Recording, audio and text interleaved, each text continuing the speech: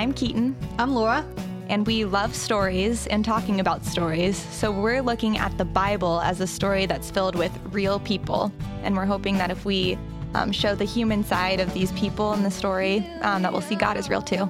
That's right. We want to try to read the Bible with curiosity and maybe let our imagination do more work than it gets to do when we read scripture sometimes. So we're going to start with the question, what did these people eat for breakfast? And we're going to see where it takes us. How did they start their day? And how did the rest of the day go? Welcome to the Breakfast Translation. We're getting into the story of John today on the Breakfast Translation. John, sometimes called the Baptist. Mm-hmm. And John eats he's got a wild menu. It's not that weird. We'll get into it. But let's start with, what's the weirdest thing have you ever eaten anything that would go into that? That's a weird thing to eat. So pretty recently I was at work and we were talking about dares. And one of my coworkers said, I have a dare for you. Opens up their desk drawer and already has a pack of crickets. Are they the ones who brought up the idea of a dare? Because I feel like that's a setup. I don't remember the context, but it felt like a setup. But also I know that those crickets have been in there for a very long time. Okay. But I have a thing. It's a flaw, but I really like to. I like to live up to dares. So okay. I did. I cried as I was eating my coworker's desk crickets. But not just desk crickets. You've already acknowledged that you knew they were like crusty old crickets. Yeah. Okay. Yeah. And then you cried. And then I cried, but I did it. Okay. That's what bravery is. How many of the crickets? I ate one. Okay. Did you dip it in chocolate or anything or put some salt on it or anything? They might have been lightly salted. They were for consumption. They weren't just okay. Somebody had prepared wild them. Crickets. Yeah. Okay. So that was a gross thing that I did. And how'd that feel going down? Like, were you like, could you distinguish the wings? Yeah, they went down your gullet. That was the problem. It truly tasted like sunflower seeds. It was just the texture of its. I don't want to talk about it anymore. I was the person who had the crickets in their desk. Also, the first person who was like, "Let's talk about dares." It must have been, and I just fell right into the trap. That's a long play that person had. Well, but at the same time, he was like, yeah, I'll eat some. And then, so non-event, but. Okay. So somebody else also ate the crickets? Yes. Yeah. Okay. The owner. No, what's fascinating about that. It wasn't John the Baptist, though. That would be a pretty good podcast story. Yeah. If you had encountered John the Baptist. Now, what's funny to me about that story is that a lot of people, their like wild eating story is they were traveling. Yes. And they were like in some other culture where the only thing available to them for breakfast was crickets. You were just in Springboro, Ohio. Yeah. Yeah. At your regular desk. Yep. Just and all of a sudden taking it was like a 2:30 little, you don't feel like answering another email for a second. Yeah. So like a lot of people in that moment would have like a pretzel stick or something. Yeah. Mm-hmm. And you decided to go all Fear Factor. Yeah. But now I can say I ate the bug thing, which everybody wants to be able to say that. Yeah. It's the one thing that keeps me from doing reality TV. Mm-hmm. You know, I'd be on board with everything else about reality television. But that moment where you have to eat weird stuff, I'd have to bow out. Yeah. It's in a lot of the shows. Yeah. My answer, I don't have an answer because I don't eat weird things. I don't even eat things that are normal to everybody else. So hamburgers and things like that. But I will tell people that I've had paint thinner. Yes. Haven't we all at one point or another? I started early in life ingesting toxic chemicals. So I do this is documented in our first season, is that even though I love I love our podcast. I think it's my favorite podcast. That's probably one of my favorite hosts, at least, you know? But I love talking about food and food culture, but that I actually am opposed to a lot of actual food, and that I have texture issues that make my diet like that of a 5-year-old. So crickets, no go. Yeah. So no to the crickets, not even an ant. Wow. I once drank a can of Pepsi that had an ant inside of it, and it nightmares to this day about that moment when I realized there was an ant moving around in my mouth. And so But I blame that on this story that I don't think is actually part of it. I think I'm just picky because I'm a picky person. But when I was a baby, my dad was alone with me for one of the first times, and they were painting some room in the house. And so they had put some of this paint thinner solvent stuff in apple juice jars. And my dad was like, that's confusing. He just got real confused. He was like, this must be apple juice. And maybe it was starting to turn to cider. I don't know. He was like, this is probably delicious, and gave me just a little bit of it before he figured out it was not actually apple juice or apple cider. But it was enough that I had to go get my little baby stomach pumped. Oh, I think it burnt my esophagus. Oh, I'm sure. Part of the story. We didn't talk about this story very often. I can imagine why it wouldn't be something that would be a thrill. Up. Yeah, it was like this little passing story, and I'd be like, "Wait, tell me more about that time when I was poisoned as a baby." But yeah, I blame my decisions to not try wild things on that moment. That would be challenging to overcome. But what happened, it is kind of nice to have that story in my pocket, because when you're a picky eater, people love to play this game with you where they're like, do you eat this? What about this? And they just list what about things. this and this? Yeah. And you're like, why is this? I want to not talk about this anymore. And so I'll just tell them that paint thinner story, and then they'll be like, oh, that's why. So it gets me out of longer conversations about that, even though I've just subjected us all to it here on the podcast. But we bring this up because John, who we've seen already in this story, do you remember, Keaton, where we saw John? Baby John. Yeah, he's little embryo John. He's dancing baby. Little still in Elizabeth's stomach. Baby, he dances when he gets to meet Jesus in the other womb. And so we have this picture that his story is tied to the story of Jesus very early on. Right. Because they have this simultaneous surprise, beautiful, miraculous pregnancies. And so the glimpse we have of John is something about him is going to play into the story of Jesus.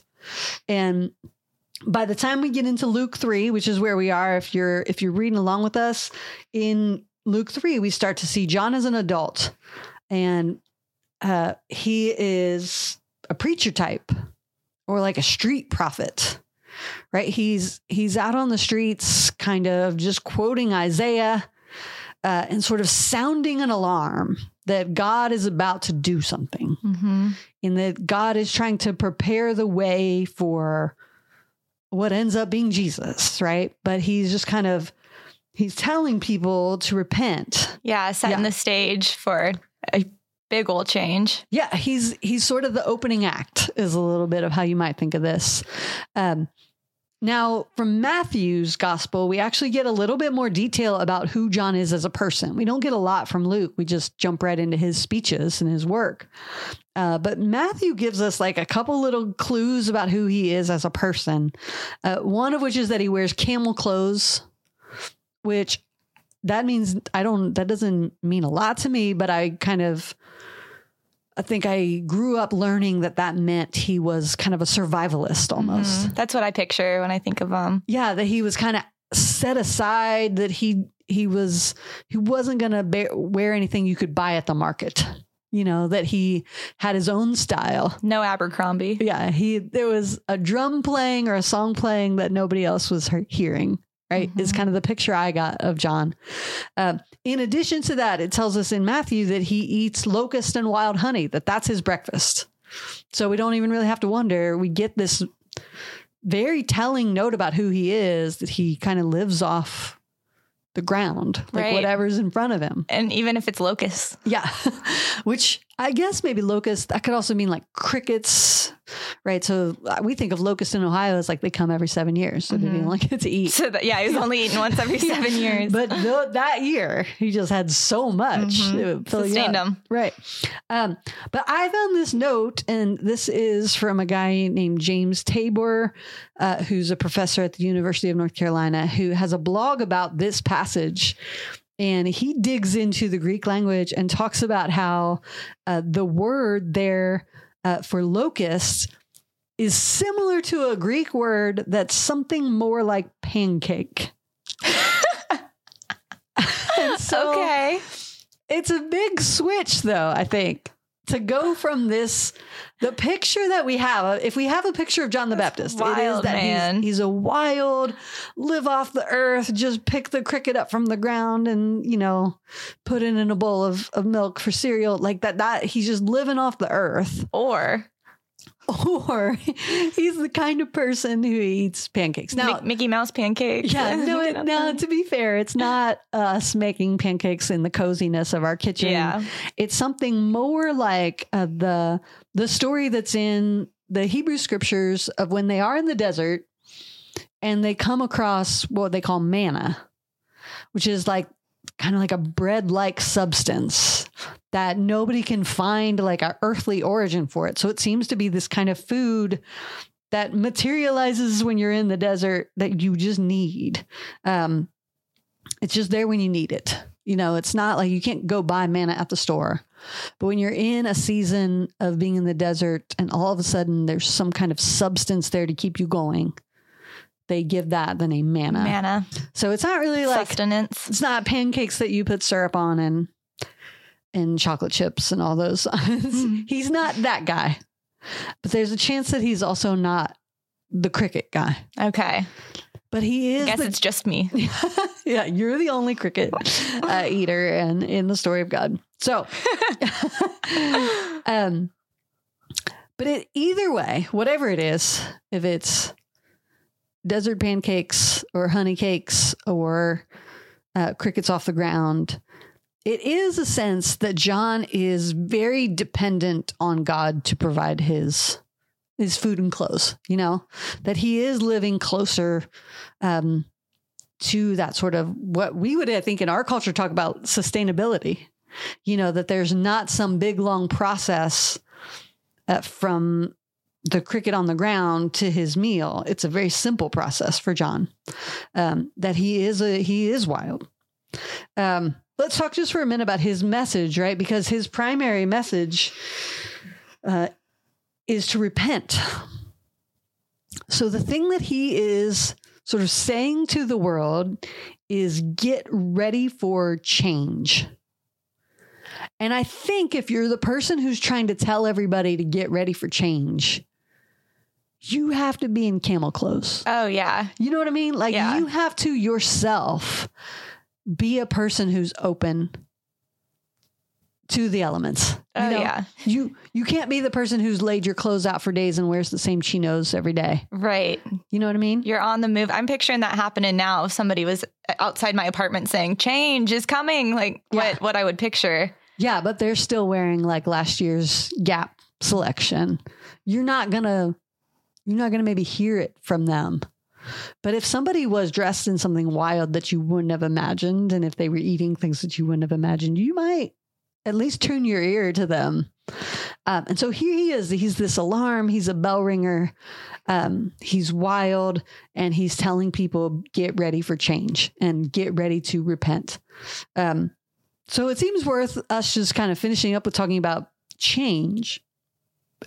If you heard somebody invite you to change, Keaton, how would you feel about that? Are you big into change? I'm a little bit of a self-improvement junkie, so I usually am pretty open-minded when it comes to that. It definitely would depend on who was telling me that change was necessary. Yeah. But I don't know, one of my anecdotes I think of is that I had a coach in college who would tell me I needed to like shift something in my form. For example, like pick up your knees on this lap.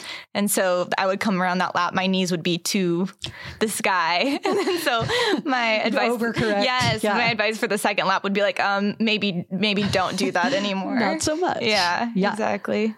Yeah. What about you? No, I like some changes. But again, I want control over those changes. Right. This is a silly podcast example, but right now, one of my favorite podcasts is in the process of switching from Apple to Spotify, which we would never do. No, we are all platforms. We want to be available in as many places as possible. But for reasons probably tied to giant contract negotiations, which we've turned down left and right to we keep would never active. sell out. Yeah. But this podcast, they're just asking me to make a mild change in which button I push on my phone. And I find that hard to adjust to. So I think, and I do think like as a younger person, every change seemed interesting and exciting to me. And then there's something that settles in your soul where you're not as open to it. If people are with us in time, if they started with us in December and they're listening to this podcast season with us, they might be listening to this around New Year's, right? And I think of that kind of change that I'm not as like somebody instructing me to change is harder for me as a person, but I am open to, I love like new environments or like, I like those kind of changes where the situation is changing and it is inviting you to be something else. So I think a lot about the transformation I experienced. I don't know if this is universal, but I remember moving from high school to college and suddenly feeling like, oh, this is like a genuine blank slate. And that thing that happens when you get a new job or you meet new people and you're like, this is my chance to be something different. Absolutely. And sometimes that plays out. Like, I feel like those are good moments sometimes to correct or to self-improve or to change a habit or to try something new. And sometimes you end up just doing the same old, you're still yourself, right? Right. Yeah, it helps you pinpoint who you are, though, I suppose. Yeah. But I think in the last few years, I've really come to, like, New Year's Eve is almost Christmas to me. Like, I've really come to love that idea of turn of a clock, like a new page, like all settings back to zero. Like, I've come to love not just like that, not like the superficial resolutions, but the possibility of this year could go in a different direction. And that's always possible. And I was in a conversation with a friend not too long ago who was saying that they just wanted a reset. And I thought, I think that's what the whole story of Jesus is. Absolutely. Right? It is the possibility that every Monday morning or every turn of the hour or everything you say out loud, or every change in the day or the clock or the moment is an invitation to a reset, you know?